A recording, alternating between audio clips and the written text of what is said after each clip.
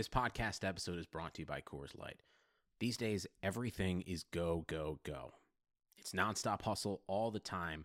Work, friends, family expect you to be on 24/7. Well, sometimes you just need to reach for a Coors Light because it's made to chill. Coors Light is cold lagered, cold filtered, and cold packaged. It's as crisp and refreshing as the Colorado Rockies. It is literally made to chill. Coors Light is the one I choose when I need to unwind. So when you want to hit reset, reach for the beer that's made to chill. Get Coors Light in the new look delivered straight to your door with Drizzly or Instacart. Celebrate responsibly. Coors Brewing Company, Golden, Colorado. Love a good deal? Sail into the season at Banana Republic Factory's Mega Labor Day Sale. Entire store 50 to 70% off. Dresses from $19.99. Polos from $16.99. Find your nearest store or shop online only at Banana Republic Factory.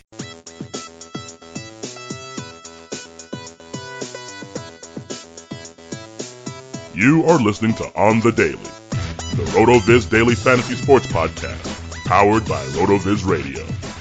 Hey everyone, I'm Matt Friedman, Matt F. the Oracle of the Action Network and RotoViz. Welcome to the May 24th, 2018 NASCAR edition of On the Daily. I'm joined by Dr. Nick Giffen, an owner of RotoViz, a PhD in mathematics, a three-time qualifier for the DraftKings NASCAR main event, and one of the best NASCAR DFS players in the world. You can follow him on Twitter at RotoDoc. Nick, how's it going? Matt, I'm doing great. This is the Coca-Cola 600. This is one of the best racing weekends in the world.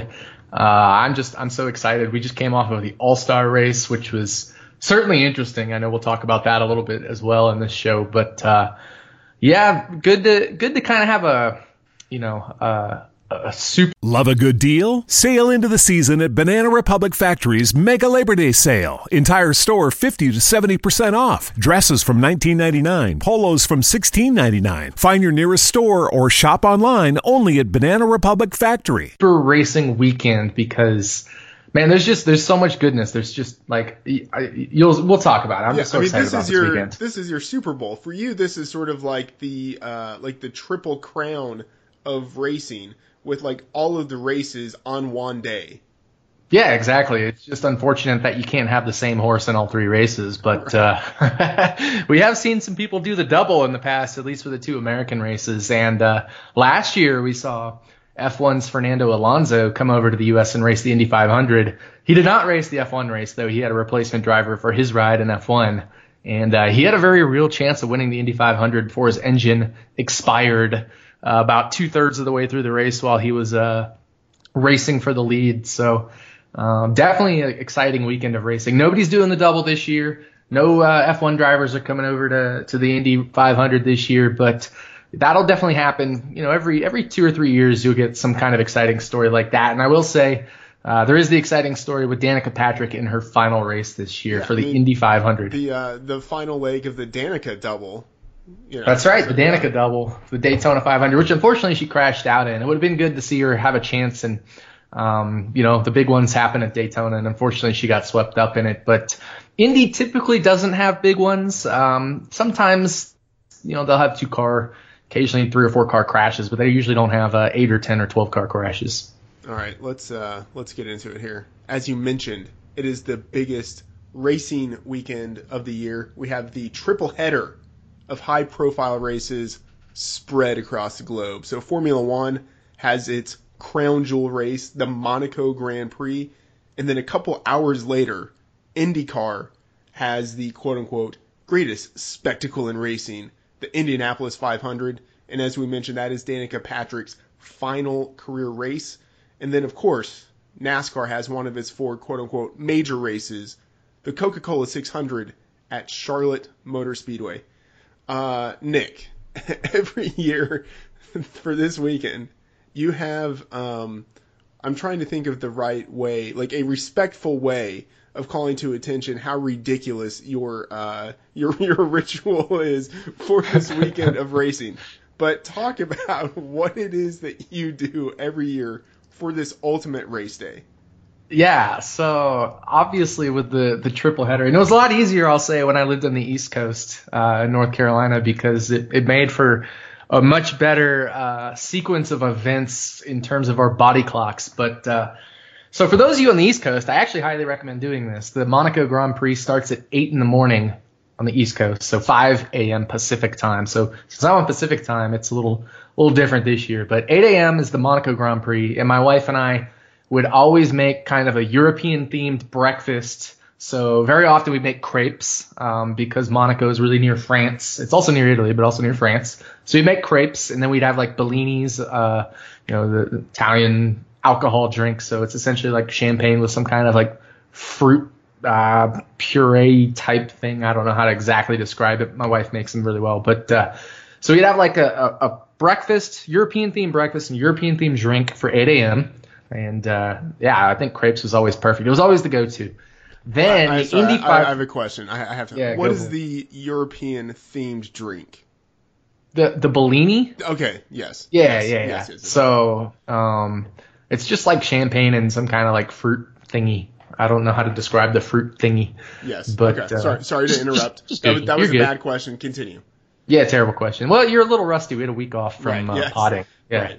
Right. But then, of course, at noon is the Indy 500. And so that's perfect for lunchtime. So we do some kind of Midwestern breakfast. Very often you think of like, either Midwestern barbecue or those Midwestern diners, and you do some kind of really good Midwestern breakfast, very often with corn. Obviously, the Midwest is known for its corn, so you could do a lot of corn dishes. You could do pork dishes, things like that. And then you'd have a Midwestern drink. So, Indianapolis isn't too far from Kentucky. Sometimes we do Kentucky bourbon. Sometimes we do a grain alcohol, like a grain beer, but like there's one that's just called I think it's like grain beer or something like that that's out there. Or some other kind of Midwestern beer. There's a lot of good ones in Michigan, like Bell's. So we do some kind of Midwestern alcohol along with lunch. And then for, NASCAR racing at night, dinner time. I mean, what gets more American than like Budweiser's and, burgers or wings or whatever the hell you want, with chicken and waffles. I mean, who knows? So that's what we do every year. So this year, we haven't totally finalized our menu, and obviously being on the West Coast, 5 a.m., then 9 a.m., and then 2 or 3 in the afternoon. Doesn't quite fit the body clocks, but we're still going to do it. I think my wife is going to sleep in for the Monaco Grand Prix, but I will get up, and I plan on having at least something like a mimosa.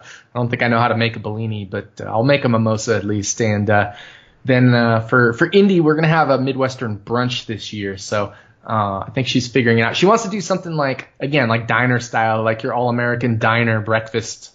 And then for I guess 3 in the afternoon for, I don't know what you call that, 2 or 3 in the afternoon. It's not like lunch, but it's not dinner. But we're probably going to. Dinner. Or if you're a hobbit, it's, like second lunch. Yeah, exactly. So, fortunately I'm a little bit taller than a hobbit, but, I think we're going to do some kind of combination of maybe some dry rub wings and something else that, my wife will probably pick out the other thing, but I think I want to make dry rub wings, and then smoke them in the smoker. So that'll be a lot of fun, but it's really cool. And then the other thing we do each year, which I think you guys will get a kick out of for you gamblers out there, is my wife and I, we allocate ourselves $100 in any $100, like not actual $100, but fake $100, like Monopoly money. And we can take that $100 and bet it on all 3 races to pick driver to win, or using any head-to-head props. And we usually just take them off of whatever site you can get them on. So, of course, we'll be using MyBookie this year to get the head-to-head props or any pick-to-win props. And whoever ends up with the most dollars at the end of the 3 races. So you can take your $100 and splice them up any way you want among the 3 races, and whoever ends up with the most money will win. And if we both end up with $0, then we suck. We are 8 minutes into the show. We haven't talked really about anything super relevant, but I have so many questions that I have to talk about here. One, how has this gone since you've done the move to Vegas? Because what I could see is what would have been a perfect day on the East Coast turns into a horrible day in Vegas, because you have an extra couple of hours there, at night where you just like maybe continue to drink. You have maybe like 3 more drinks than you otherwise would have, and then that could really ruin the day. So how's the experience been with the transition to Vegas? Yeah, well, also we were like 6 months into our lives in Vegas there at this point last year. So it was like we moved to Vegas September 2017, or for me October. So maybe a little more than 6 months, 7-8 months into Vegas. But our first time doing this, as you mentioned, on the West Coast, and it definitely threw off our body clocks. I think we ended up going to the Strip that night. And I think because Dina, my wife, has a Monday off because it's Memorial Day, we ended up staying out until like 6 a.m. or something at the Strip. So it didn't end up too well in terms of our body clocks, but we had a lot of fun. So I don't think that's the plan this year. So fortunately, I think we got that out of us as newbies. But well, Nick, no one plans to end up on the Strip at 6 a.m. in the morning. It just kind of happens. Yeah, exactly. Yeah. And I mean, last year was wild because you had Takuma Sato winning the Indy 500, and I bet him. I think it was like, I can't remember. I think it was 50-1 he opened at, and I bet him, and he won. So we went out celebrating, and I always like the Indy 500. There's a lot of good odds on the race most years. Yeah. It helps, I think, that your wife is particularly interested in food. So I think she could be very good at coming up with a menu for this type of global festival that you guys have. Absolutely. I mean, she loves making food, and she's got all these brilliant ideas. And every year we sit down and we plan a menu. I think we're actually going to do that tonight, is plan our official menu for Sunday. So unfortunately I can't tell you guys, but absolutely. She's an amazing chef, cook, whatever you want to call it. She makes really good food. Let's just say that. And she also likes to have a lot of fun with the event. So some years we have friends over. Some years we've done it by ourselves. I think we're going to have friends over now that we actually have friends in Vegas. Last year it was, our first year here, and it was tough making new friends. But now that we actually have friends here, we're going to have friends over this year. So it'll be a lot of fun. And I'm definitely looking forward to it. And one thing I did want to say, I think we're going to have to tweet out, if you want to ignore all of this non-DFS related stuff, start the pod at X time or whatever. No, that's bullshit. They have to listen through. Suffer through this. Or they can fast forward, whatever. Air quotes. We don't care. Also, one other thing, Vegas Golden Knights in the Stanley Cup Finals, baby. Yeah. It's an all-around fantastic time for you. By the way, I have to give you props, which I wasn't even planning on punning there, but props on your MyBookie drop in there, that was very professional. So this year we're obviously consulting MyBookie, so that was very nicely done. Yeah, well, I mean that's the go-to site to get great odds and great payouts really quickly. Yeah, you're a good company man. That's fantastic. Well, since we're already there, I might as well do the MyBookie read, and then we can just get on with the rest of the show. So if you are subscribing to the RotoViz NASCAR package, then you have access to a lot of great tools and data. With all of the research that you are doing, you should place some NASCAR bets at mybookie.ag. They have a variety of future bets and head-to-head props for each race. I bet the props at MyBookie each week. You should check them out. The MyBookie NASCAR futures and props are fun, and they are a great way to leverage your RotoViz subscription and supplement your NASCAR DFS action. So join now, and MyBookie will match your deposit up to a 50% bonus. Use the promo code NASCAR to activate the offer. Visit mybookie.ag today. Play, win, and get paid. Nickleby, that was a great show. I think we should basically just end it there. What do you think? Yeah, I mean, that was beautiful. We discussed everything. The food, important things, food, betting, drinking on the Strip. Yeah. So, I mean, it was a good show. Okay. So, let's get into it. We're recording this on Thursday evening, which is atypical, especially considering that there is the race on Sunday. So NASCAR has Friday off, and then there are 2 practice sessions. And first of all, what do they need Friday off? Come on, everyone else in the country is working on Friday. Anyway, okay. They have Friday off. Then the 2 practice sessions on Saturday. The race is on Sunday. How does this schedule impact anything that you are doing, content or playing wise, for the weekend? Yeah, well, with Friday off, it'll be a good day to get all of the apps prepared as much as possible ahead of time, so that as soon as both practice sessions are done Saturday, we'll be in the books with all the data updated and everything like that. So I'll have everything ready on Friday as much as I possibly can, but I can't give you guys picks or anything like that until all the final on-track activities Saturday. So Saturday, kind of an interesting schedule as well, 9 a.m. Eastern time. So that's 6 a.m. for me. So I had to wake up really early on Saturday. 6 a.m. for me, 9 a.m. for East Coast people, Monster Energy Cup Series practice. And then so that's the first post-qualifying practice. And then 11 a.m. Eastern time is the final practice, and that goes till 5 minutes before noon. So it starts 5 minutes after 11 and then 5 minutes before noon, 50-minute practice, final practice. So practice will be over by 9 a.m. for me on Saturday. But I'll have all of the apps and everything ready to go. I'll just need to input practice data, run the model, run the ownership model. I'll have a good idea of who I want to write up, especially after opening practice. So hopefully the article will be out within 30, 45 minutes after final practice. And then it's just a quick update of the apps and everything will be ready to go.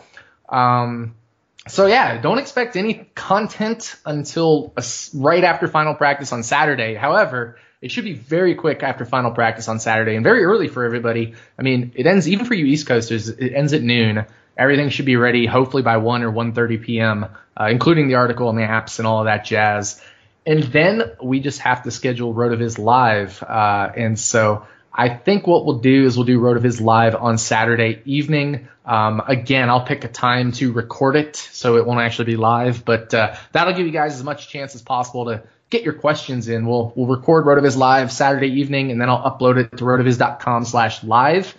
And then you'll have all Saturday evening and all Sunday during the day while you're watching Monaco, while you're watching the Indy 500, get your lineup set up, digest the information, check out RotoViz Live if you missed it, like Saturday evening. Plenty of time because, there'll be tons of time to watch RotoViz Live. So it also gives people plenty of time to get their questions in. So that's the schedule for this weekend. But I kind of like the Thursday qualifying and then Friday off. It gives me more time to prep everything.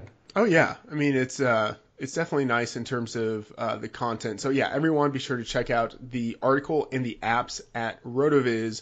And I should just tell you, in case this is your first time ever listening to the show and somehow you are still listening to this point, that you can get a 30% discount to a special NASCAR pass through our NASCAR podcast homepage, rotoviz.com/NASCAR podcast. With that pass, you get unlimited access to all of Nick's premium NASCAR content, and your subscription supports the pod. Okay, Charlotte Motor Speedway, 600 miles of racing. That's the longest race on the NASCAR schedule. Can you talk about the uniqueness of this event, especially given the stages and how the races typically play out at the Coca-Cola 600? Yeah, this is obviously with 600 miles, there's just a whole 100 extra miles for things to go wrong, or things to go right, I guess, depending on the way you look at it. But, so 600 miles at a 1.5 mile track is 400 laps. So in this particular race, we have 4 stages instead of 3 stages. So each stage is 100 laps long, so 150 miles. And the only race that we have 4 stages. If somehow weather were to be a factor, the end of stage 2 would still be an official race. But it looks like we're more than 90% good to go in terms of weather for this weekend. So should get the full race in, no reason not to. So we can expect 400 laps, 600 miles of racing. The other things about this race, obviously with the extra 100 miles, there's, like I said, 100 more miles for things to go wrong, maybe an extra engine failure or maybe an extra crash, just because there's more laps. And then additionally, there's just that much more chance for strategy to come into play. There's more possibilities of when you can pit, why you should pit, possible cautions on how to change things up, to change the strategy up. Very often we see fuel mileage winners. Obviously we saw that with with Austin Dillon last year. Sometimes we don't. So, I mean, it's definitely an interesting race, and there's a lot of ways this race could play out. But very often, strategy does come into play. I mean, the year Dale Earnhardt Jr. almost won it, he ran out of gas in the last corners of the last lap. Austin Dillon did steal a win on fuel mileage. I think it was, I can't remember if it was Carl Edwards or Greg Biffle. One of them stole a win on fuel mileage in the 600. We've seen, first-time winners in the 600. Dillon last year, Casey Mears several years ago. So anything can happen in this race with that extra 100 miles. I think with the stages, it changes it a little bit, but not a ton. Obviously, with last year was the first year of the stages. We still had a fuel mileage event. So certainly anything can happen in this event. And I mean, it's definitely a unique track, I wouldn't say unique track, but a unique race because of the circumstances with the stages and the extra 100 miles. Okay. Let's talk about strategy. Last year, you won a qualifier at this very race. You faded Kyle Larson, who was starting 39th out of 40. This year, we have a very similar situation. Kevin Harvick did not make a qualifying lap. And so he is starting, again, 39th out of 40, just as Larson did last year. Additionally, there are no other big names in the back. So we would expect Harvick to have pretty high ownership. Do you think this is a situation where you're looking to fade Harvick, especially at higher stakes? Yeah, I mean, this is so crazy that in 2 years in a row, essentially, we've had the exact same situation in the exact same race. 39th out of 40 both times with Kyle Larson last year and Harvick this year. And no other drivers that, like we said, that are big names. A lot of times we have a lot of people who fail inspection. Get 4 or 5 or 6 big name drivers way back there. But this year, we don't have that happening. We've got Kevin Harvick as the only big name driver way back there. I guess you could kind of count Clint Bowyer in 28th, but it's not the same as starting like 38th or 37th or 36th. So Harvick way back there, 39th out of 40, just like Larson last year. The big difference, of course, is the price tag. Harvick this year, $12,200 in this event this weekend, whereas Larson, I think, was in the $9K range last year. So certainly a big difference with price.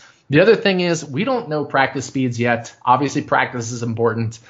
So last year, Kyle Larson had good practices. Will Harvick have good practices this year? That remains to be seen, but we'd expect so with Kevin Harvick, especially in the long run, as Kevin Harvick is likely to do there with the 15 or 20 lap average. He dials in his car for the long run. So I do think we can expect Harvick to have high ownership percentage. Whether that makes him a fade, I think at the lower stakes, it doesn't necessarily make him a fade. He was lower owned at the lower stakes last year in qualifiers, whereas at Larson last year was lower owned than at the higher stakes. Last year at the higher stakes, I was the only person in one of the high stakes qualifiers to fade, one of 2 people in one of the high stakes qualifiers to fade Larson. In the other high stakes qualifier, which was even higher stakes, like $1,000, there was 9 people entered, and all 9 of us played Larson in that one. I faded Larson in the other high stakes one intentionally, and actually I posted a YouTube video about that, so I'll probably link to that in the article again this year. Link to that YouTube video explaining the theory and why and all that, but. I mean, it's definitely possible if Harvick is going to be that highly owned. I think it does make sense fading him in qualifiers. The question is, will he be that highly owned? So that's the thing we need to figure out. Has the theory evolved? Has things changed? So if Harvick's going to be that highly owned in some of these qualifiers, absolutely, I think fading him makes a ton of sense given, the DNF rate at Charlotte is, I should say not the DNF rate, but the incident rate is around 25.5% of the cars. So 40 cars, you can expect around a quarter of them on average to have significant problems, not even minor problems, but significant problems to put them multiple laps down. And then you've also got the ones who may have a minor problem late in the race. So you can expect at least 10 cars to have problems. That means there's a very real chance Harvick could have a problem in this race. Okay. I have what I think is actually a pretty decent question. Out of the incident rate, I would expect that a pretty decent percentage of the cars who don't finish or who do have incidents in any given race, a high percentage of those cars are the back markers. So, like, out of the cars that you don't just automatically expect to suck and to run into some issues, what is the kind of, like, quote-unquote, like, true incident rate, just kind of ballpark that we would maybe expect to see from the cars at this particular track or for this race? Absolutely. So it's interesting. It's a very good question because, yes, there is a higher incident rate among backmarker cars, among the lesser funded teams. And I will say some of the numbers are skewed by the start and park era where drivers would start the race, park their car, take home the cash, and their owners would take home the cash, and they'd make money by essentially using no fuel, no tires, not damaging their car, and they'd pocket a huge check. So they would essentially use the minimal amount of resources, start the race, pocket a check, and go home. We don't have that now, especially with the charter system. We don't have start and park cars. NASCAR also changed the payout structure a couple years ago. So start and parks are not as common anymore. That said, yes, there is still a higher DNF rate among the backmarker cars, but it is pretty flat in terms of, like, if you were to build a predictive model of DNF rate, it's not super steep. The curve between your top tier cars and your backmarker cars. All of the backmarker cars are trying to finish races these days because they know if they can avoid the bottom 4 or 5 positions, they can really up their pay. It doesn't pay very well to finish in the bottom 4 or 5, but then there's a significant jump beyond that. Plus, you have the charter implications. These teams want to get charters for the future, especially the ones that don't have them now, or they want to keep their charters. So there's a lot of incentive to stay in the race these days. So the DNF rate is relatively flat. Maybe you say somebody like a backmarker car maybe has a 33% chance. Maybe you say somebody like Harvick has an 18 to 20% chance or something like that would be how I would approximate it this weekend. Mm-hmm. So, yeah, I mean, it's a really good question, And I think if you were to look over the longer term, it would be skewed by the start and parks. But I think over the past couple years, but I definitely over the past couple years, it's flattened out a lot more. Okay, let's talk more about Harvick because he is at this point, 2 practices yet to see, but at this point, he looks like the core driver, like the key racer for this event. So you mentioned that his price point is much higher than Larson's was last year. Similar situations, but also slight difference in that, like, Harvick is, I think, clearly the best racer right now in NASCAR. Like, he is just totally on fire. Given that dynamic, how do you think ownership plays out? Given most expensive, but tons of place differential potential with him, and then he's a total hot driver right now. Yeah, I mean, I think Larson was pretty similar last year in terms of, like, being a hot driver. He wasn't, last year, obviously, Martin Truex Jr. was just a man. And then there was Kyle Busch and Kevin Harvick and Keselowski kind of in a next tier after Truex. And Larson was in that tier as well. So, Larson was right up there, but Harvick absolutely is the man this year. So I think the price tag might be the big difference here, where Larson was a palatable, 9-something-ish, 8.9 or 9.1 or 9.2. I can't remember the exact number. Harvick's 12,200.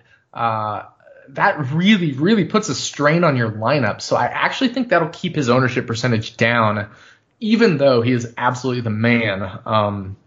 Because I think you can kind of, even this year, you can pick out like 3 or 4 of the men, and it's the same 4. It's Harvick. It's Kyle Busch is right up there. I mean, Kyle Busch has 3 wins. Truex has a win, and he's been pretty dominant at these 1.5 miles. And we know Larson's competitive basically everywhere. So, again, you can kind of put the same 4 guys. Keselowski's maybe right up there in 5th or something like that in terms of the top quality drivers. And so I think we'll see similar with Harvick that what we saw with Larson last year, except maybe at the really high stakes, some of these people remember what happened last year and, remember that Larson had a problem. And a few more are inclined to fade him. So it becomes a really tough game theory guessing, play Harvick, don't play Harvick it becomes very tough. I actually think Harvick will be much closer to a balanced, optimized ownership percentage than Larson was last year. I mean, last year, Larson was 89.9% owned, I think it was, in the one that I didn't play him in, that high stakes tournament qualifier that I didn't play him in. And that, I think there were only two of us, like I said, me and one other player who didn't play Larson. I don't think we'll see that with Harvick this year. I think we'll see him closer to 75 to 85% range, which makes it much more optimized for Harvick. We talked about the DNF rate or the incident rate maybe being around 18 to 20% for somebody of Harvick's funding and skill level. So I think it'll be much closer to optimized. The question is, do more at higher stakes? Do a couple more people try to fade it? Do a couple people not fade it? It's really tough to say. I think at the high stakes it's going to be very tough. I think at the lower stakes, I think Harvick probably goes 60, 70% owned, something like that, just because people don't know as much what they're doing in lower stakes and they take chances. And I actually do think it makes sense to play Harvick in the higher stakes because I think his chance of being in the winning lineup is higher than what his ownership percentage would be at the low stakes. And again, when you're talking qualifier, you're only concerned with the winning lineup in a qualifier. So we're literally going by what is your winning lineup probability. Whereas, when we talk about GPPs, we say winning lineup percentage. I say that a lot, but really it also helps to cash in GPPs. You want to obviously have higher and higher and higher cashes, but even if you min cash, it's still a profit for that particular lineup. So, Harvick's ownership percentage in terms of being in the winning lineup is probably not as high in a GPP. So, but in a qualifier where winning is the only thing that matters, what is his chance of being in the winning lineup? Is it 75%? It's 18%, let's say DNF rate. So you take that off, it's 82. Then there's a chance, even if he doesn't fall in the incident rate, maybe there's a minor problem, another 5-10%, something like that. So I think around 75-80% seems kind of optimized with Harvick.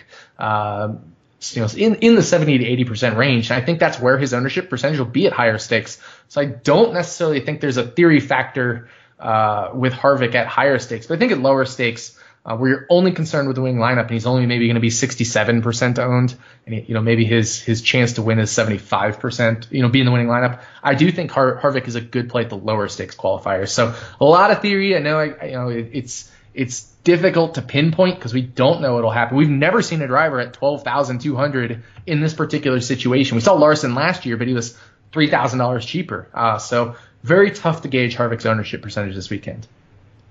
All right. Well, I think we all know exactly what I bring to this podcast. I am a meticulous researcher. Obviously, a lot of research goes into these outlines that I create with no help from you. So one thing that I just did some research on while you were talking, there have been 12 races this year, not counting last weekend's All-Star race. Harvick has finished in the top 5 in 9 of those races. Just absolutely unreal streak that he is on right now. How do you approach him in cash games versus GPPs?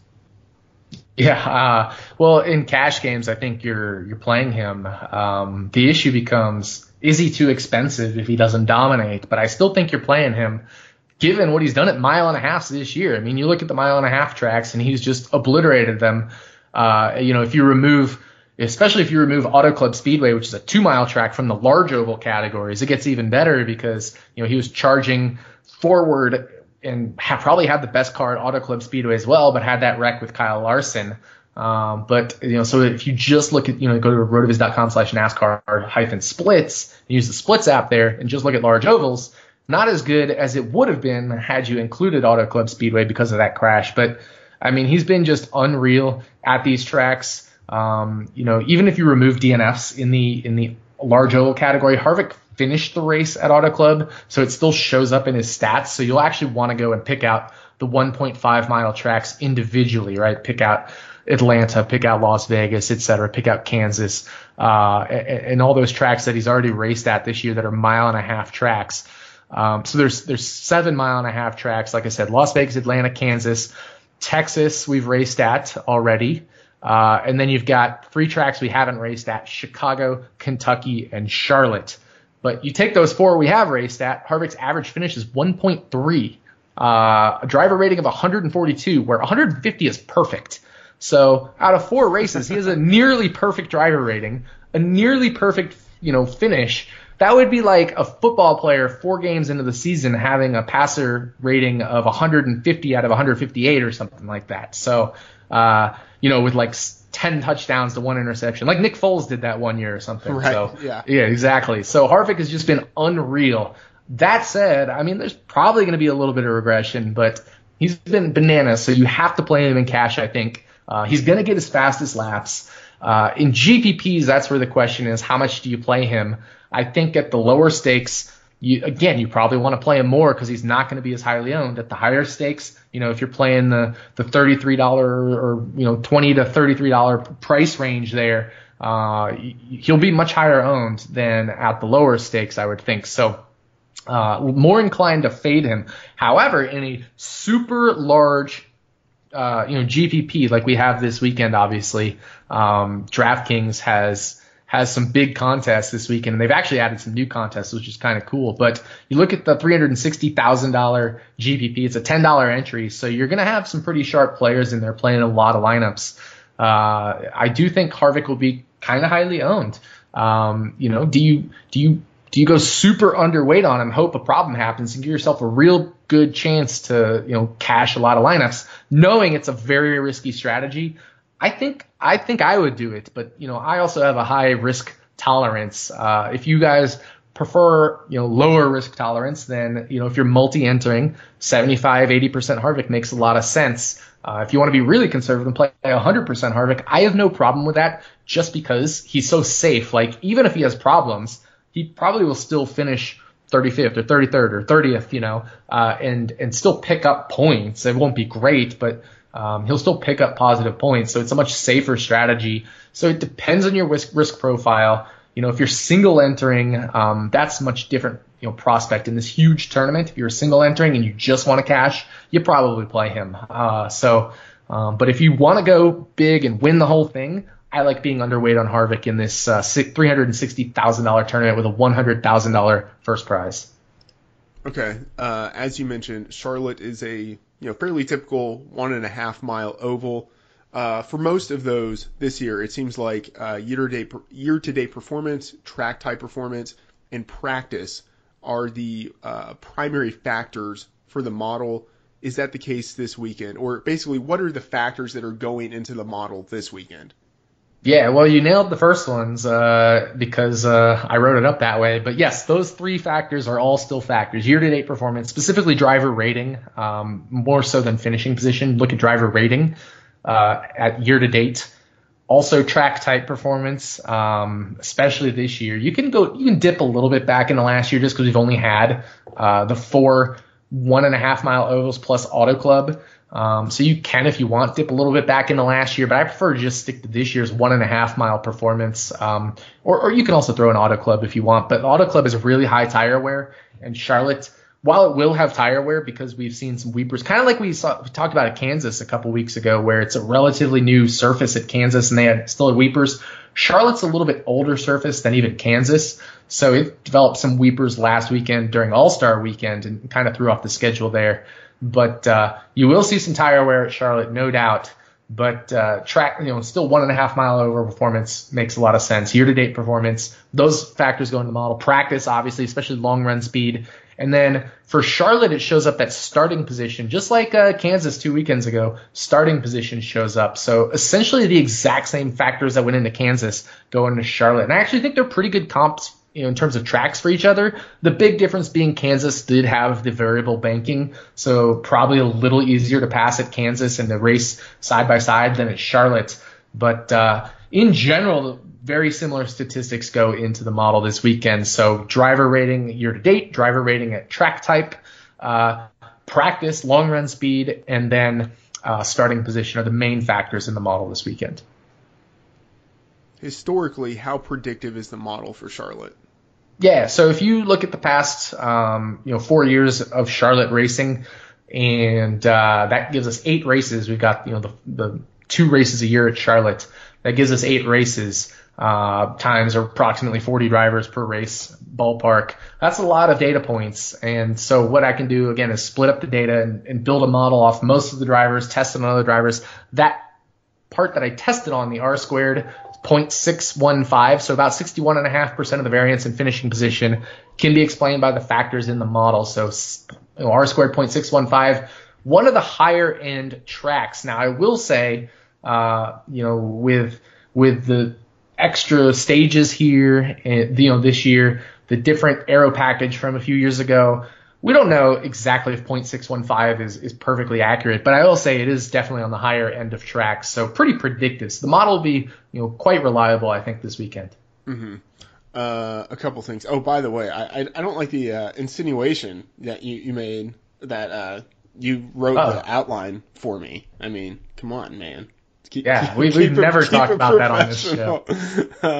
Okay, so again, I'm fascinated by Harvick. A question about so two things. One, is there a pretty significant difference in terms of how the race goes versus the spring versus fall Charlotte race?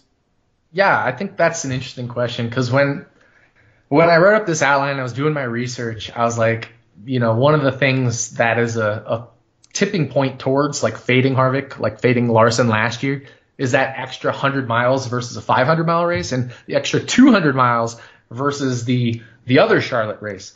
All I think it does is maybe just mix up the strategy a little bit, because in general we've actually seen the same DNF rate. It's actually higher for the 400-mile race. The DNF rate since 2005, when we have loop data, is 26.4% 26.2% for the 400-mile race, and it's 25.5%. So essentially a 1% difference. It's negligible, not statistically significantly different. 25.5% for the 600-mile race. So DNF rate's not the same, or the incident rate.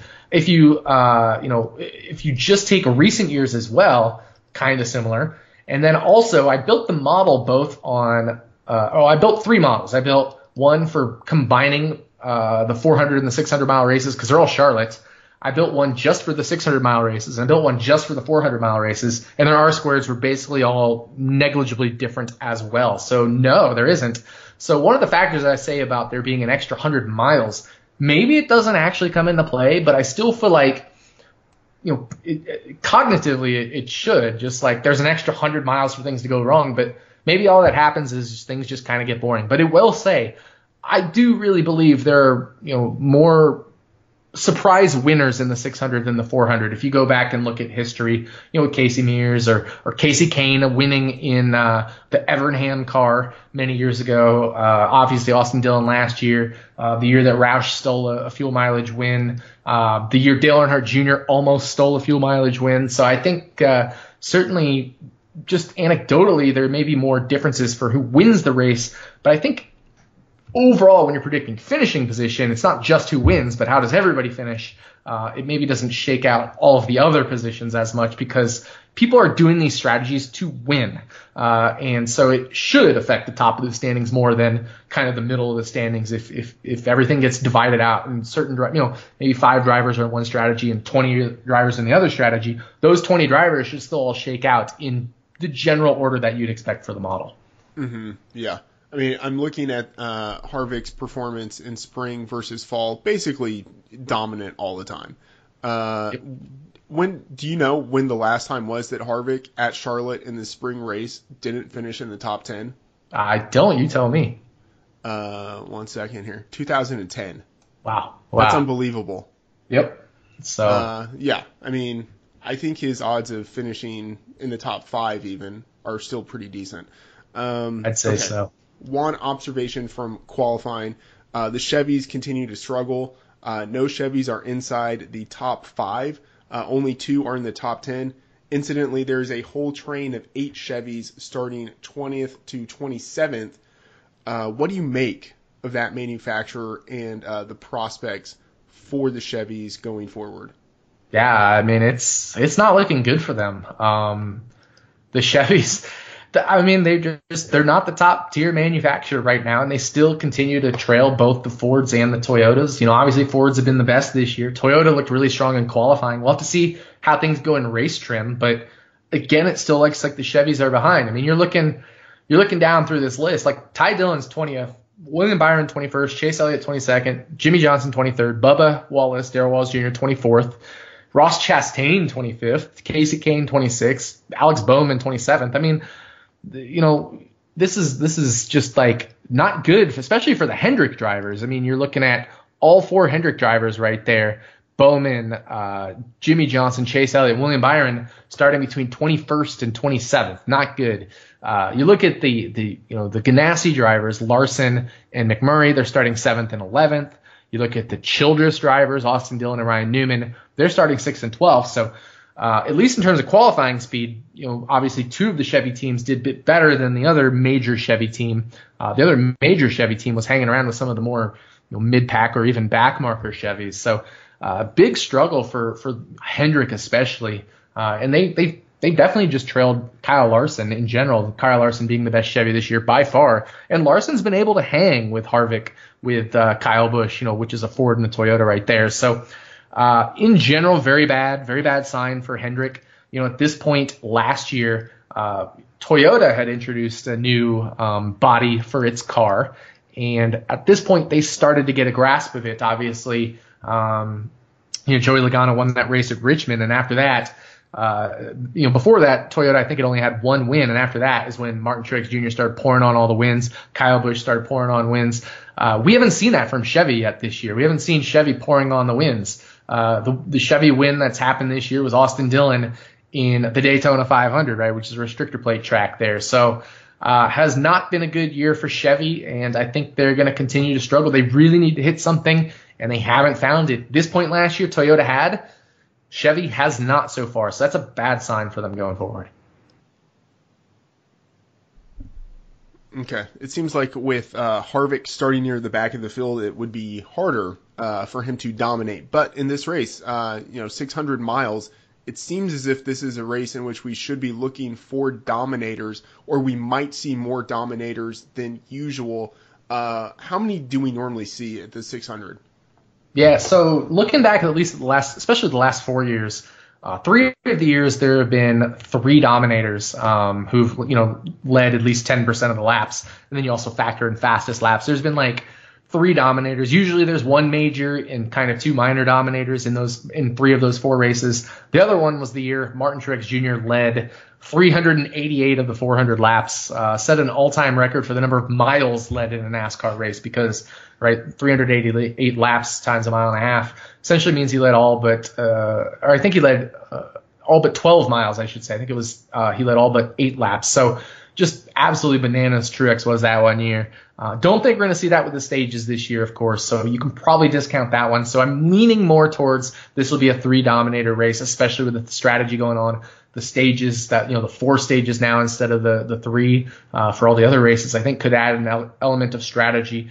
And this just very often is a strategy race with the extra miles. So 3 dominators is what I prefer. Obviously, you can have some 2 dominator lineups because that 3rd dominator is kind of a more minor dominator. So like if he leads 10% of the laps, that's only 40 laps led, which is only 10 DraftKings points. Sure, he'll get some points for fastest laps. It might be another 10 or 15 or so, but he also still needs to finish high enough relative to his starting position to end up in the winning lineup. So I like 2 to 3 dominator lineups this weekend. You absolutely could splash in maybe a 4 dominator lineup, but most likely 2 to 3. And obviously with Harvick being where he is starting, 2 dominators is very reasonable with Harvick making a back-to-front move and taking up a lot of that salary that you would be spending on dominators otherwise. And you know what that does? It does bring some Joe Dirt Cheap's drivers into play as well this weekend, which I'm sure we'll get to in a little bit.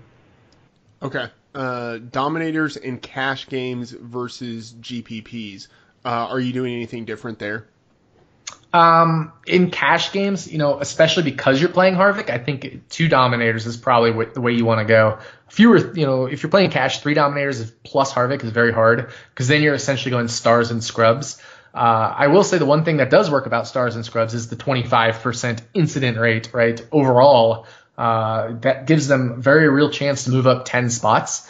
So it is a very plausible roster construction, even for cash. But I think I want to go 2 dominators. You can get enough dominator points if you nail the top dominator of this race, right? If you get a driver who leads 40% of the laps, that's 160 laps. So then that's 40 DraftKings points. that's huge. And then they get whatever finishing position and fastest laps points as well. That's plenty points. So as long as you get the top dominator and have a very good cash game lineup with place differential and finishing position, I think you can get away with just getting the top dominator, having a second very likely dominator to ensure you get the top dominator, and they'll probably pick up some dominator points as well, even if it's just like fastest laps and a good finishing position. So I'm probably taking 2, especially with the high DNF rate or incident rate relative to some other tracks where you see 11 or 13% like we saw at Richmond. Things happen here, so you want to build in a little bit more safety and not pick as many drivers starting as far forward, which leans me towards 2 drivers in cash games. But definitely I have no problem taking 3 dominator shots in GPPs. Okay, well, we haven't had the 2 post-qualifying practices yet, but who are the drivers right now that you are eyeing for domination? Well, I think you definitely have to go with the pole sitter Kyle Busch. Obviously he starts in the pole, and I don't think there's any real major threats to him in terms of early dominance. You've got Joey Logano starting second. Logano's had a great year, but if you just look at the 4 mile-and-a-half tracks that we talked about and you remove the DNFs, Logano's only got the 6th best driver rating at those races. Obviously Harvick first, Kyle Busch second. Brad Keselowski is the 3rd best driver rating, so he starts 5th. So I don't think he'll necessarily catch Kyle Busch right away either. Denny Hamlin starts 3rd, but Hamlin hasn't been a major factor at the mile-and-a-halfs this year. He's only led 4% of the laps, and if you look at driver rating, he's much further down there as well. So his driver rating is only 89.8. You compare that, like we said, to Kevin Harvick, which is 142, and then Kyle Busch at 118. Really not a factor. So I think Kyle Busch is the dominator we want. If you want to look at a second dominator starting way up there, I definitely think it is Keselowski. I'd prefer Keselowski to Logano, even though Keselowski starts 5th. Logano starts 2nd. Keselowski has led 5.8% of the laps, Logano 3.2, and Keselowski a 113 driver rating, Logano's 101. So my order of dominators would be Kyle Busch, then Brad Keselowski, and that's probably what I would go with my air quote cash game dominators at this point in time until we see practice. Okay, aside from your top dominators and Harvick, who are the other drivers? Because I'm just going to steal your cash game lineup. Who are the other drivers you are eyeing for cash games? Yeah, I think Clint Bowyer, obviously starting 28th makes a lot of sense. The question is, can you fit him in price-wise?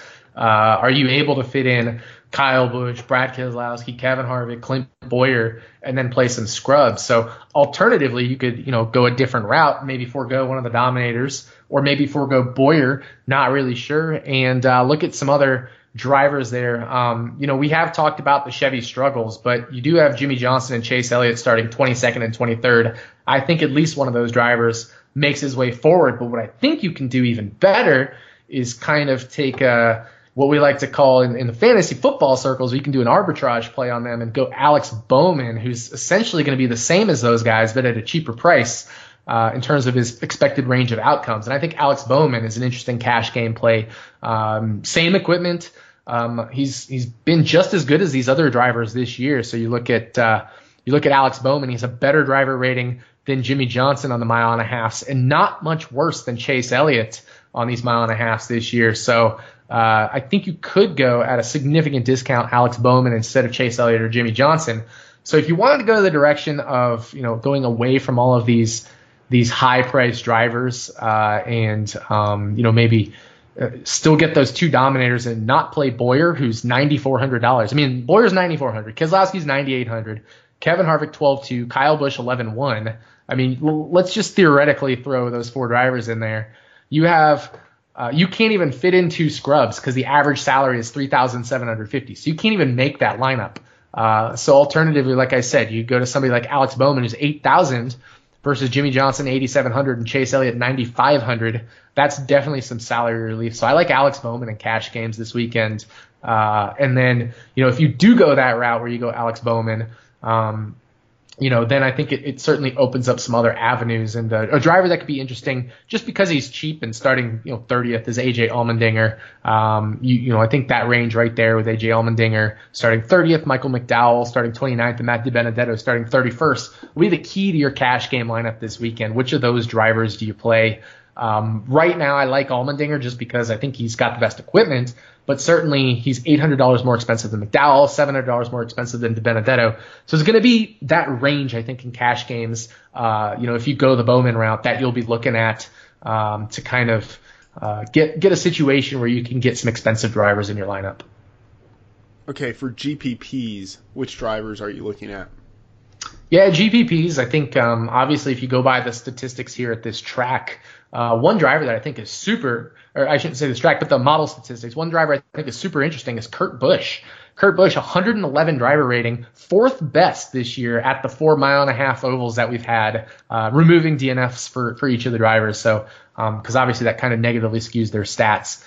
So you look at the 4.5 miles and remove DNFs from any driver who has DNF there, had a major incident in those races. Kurt Busch, fourth best, 14% of the laps led. That's actually second most in the series, more than his brother Kyle Busch has had. And Kurt Busch starts a very nice 16th, so he can make his way forward. Obviously in the best manufacturer there. I think Kurt Busch is a very nice play for GPPs this weekend. I think he's not going to get maybe a ton of attention. He kind of seems to fly under the radar a lot. And his price tag, $8,300, very, very nice. So Kurt Busch, definitely a driver I want to get exposure to this weekend. You can say kind of similar about another driver in that same price range, Eric Jones. Could he be like a really contrarian dominator? I think it's possible. I don't think he has what it takes to match Kyle Busch. Maybe doesn't have what it takes to match Brad Keselowski. However, he has led more laps at 1.5 miles, removing DNFs, than Brad Keselowski has in terms of percentage, 6.4 to Keselowski's 5.8. So there could be something there. Obviously, also with strategy and a lot of drivers getting their first win here. I think Eric Jones starting fourth, really sneaky contrarian dominator. I think a lot of people would ignore him in that fourth place starting position. So Eric Jones and Kurt Busch, both in that 8K range, that low 8K range, 8,300 for Busch, 8,200 for Jones. Great GPP plays this weekend, and I think for a little bit different reasons. Busch, you get the place differential. Eric Jones, I think you get a really contrarian dominator pick.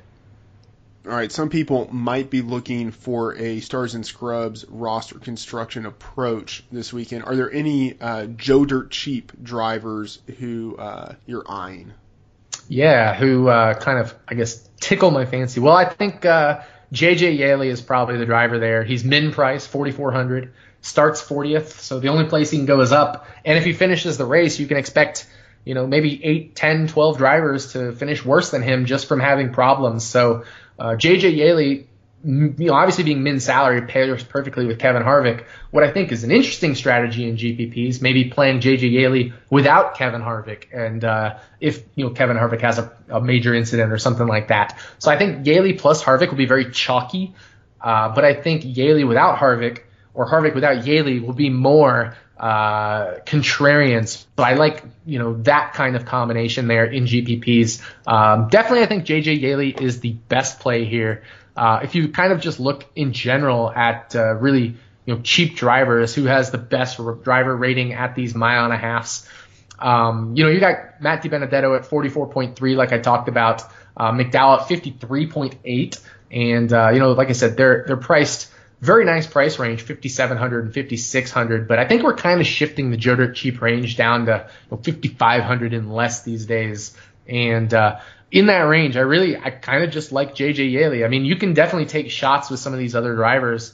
If you look at their driver rating at 1.5 miles this year, Greg Galding has a better driver rating than Landon Castle, Ross Chastain, and is almost even with Matt DiBenedetto. So Greg Galding could also be maybe a sneaky place starting 34th if we have a lot of attrition.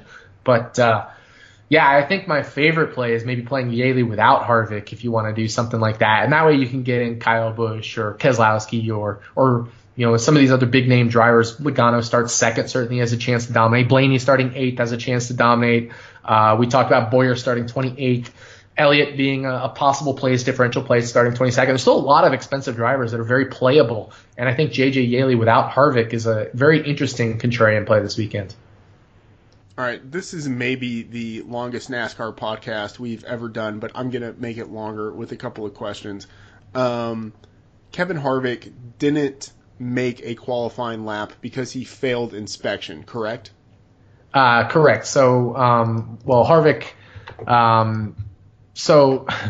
Harvick failed 3 times and did not get to go. And the only other person who didn't make a qualifying lap was J.J. Yaley. So everybody else passed inspection. Harvick was the only one who had these issues this weekend with Yaley. Have you ever done any sort of study, and I'm not exactly sure how you would do this, but any sort of study to see how drivers do when they fail inspection? I actually haven't, but that would be interesting. And it's pretty easy to pull up at least the last 2 years worth of data. So that's something, like last year we talked about the compound, the resin or the VHT or the whatever HP1 stuff. And we looked at that and we saw it did make for a little bit better racing at those races, more passes. So that's something we could definitely do this year. All right. And then, so one other random thing. So Harvick won the All-Star race.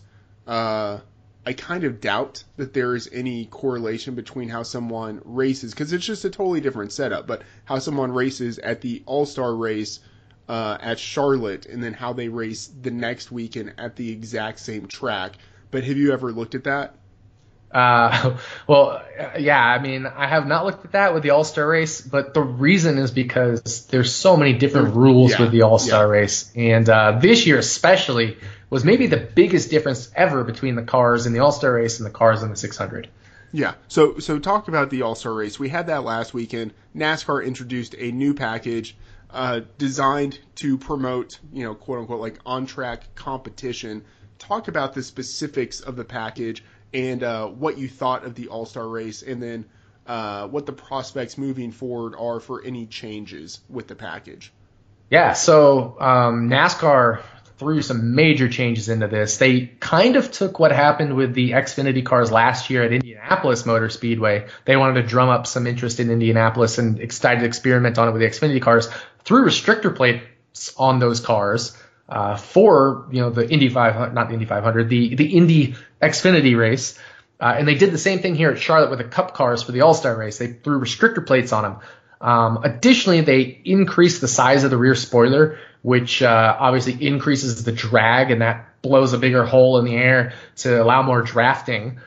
So they increased the size of the rear spoiler. And another thing they did was they added air ducts into the front of the cars and had those air ducts pump air out of the front wheel wells of the car to change downforce levels, in the car there. And all of that made for some really interesting races. You saw AJ Allmendinger, in the open race, which is kind of the qualifying race for the All-Star race, drive through the field and pass some, he passed some JGR cars, he passed some Stewart-Haas Racing cars, he passed some Hendrick cars, and ultimately won the third segment of that open race. Alex Bowman won the first segment, Daniel Suarez the second segment. And then in the open, or in the main event, I should say, he drove all the way up, challenging kind of close to the lead, top 3 or 4 cars, nearly had a chance to take the lead. This is AJ Allmendinger. I mean, a guy we're never talking about leading other than actual restrictor plate races.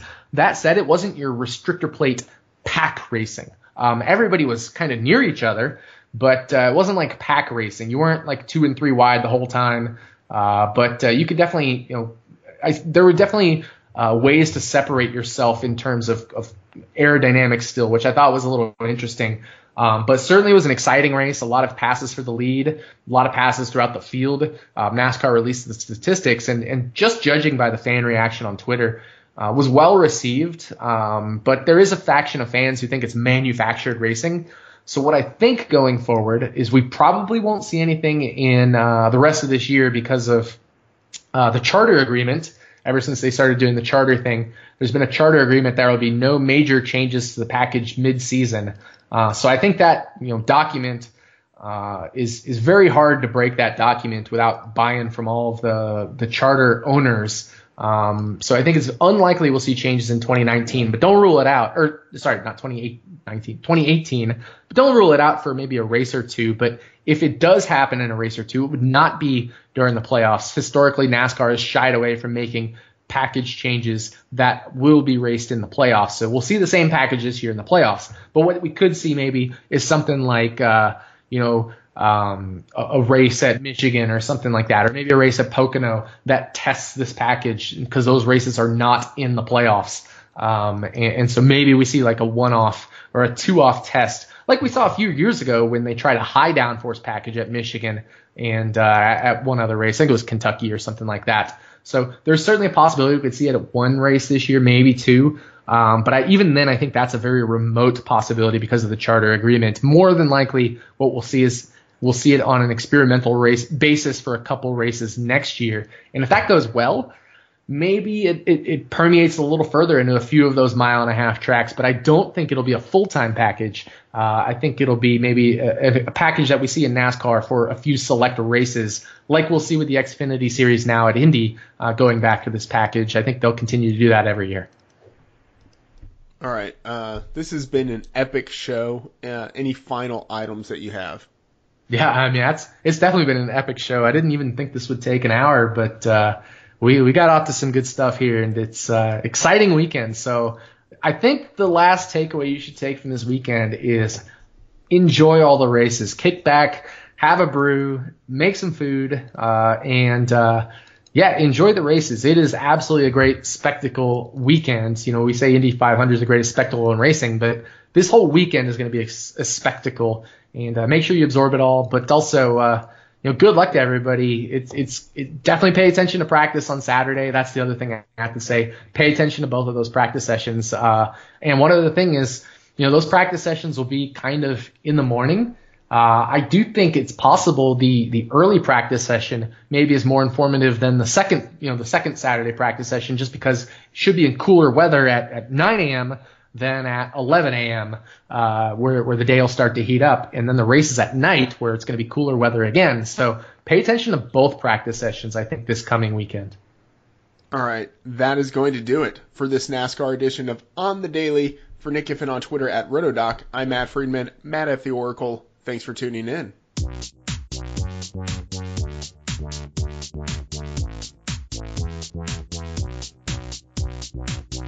Thank you for listening to On the Daily, the RotoViz Daily Fantasy Sports Podcast powered by RotoViz Radio. And special thanks to Randy E. Aguibo for the introduction. Please review the podcast on iTunes under the established RotoViz Radio feed. Contact us via email onthedailydfs@gmail.com and follow us on Twitter at onthedailydfs.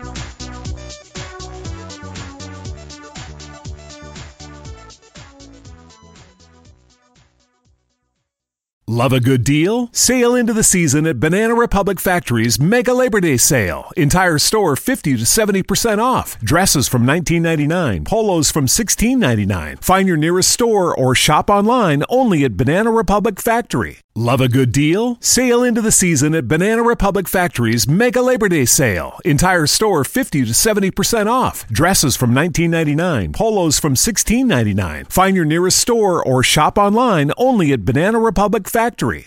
Nobody builds 5G like Verizon builds 5G, because we're the engineers who built the most reliable network in America. And the more you do with 5G, the more building it right matters. The more your network matters. The more Verizon engineers going the extra mile matters. It's us pushing us. It's Verizon versus Verizon. 5G built right from America's most reliable network. Most reliable based on rankings from RootMetrics second half 2020 U.S. report of 3 mobile networks. Results may vary. Award is not an endorsement.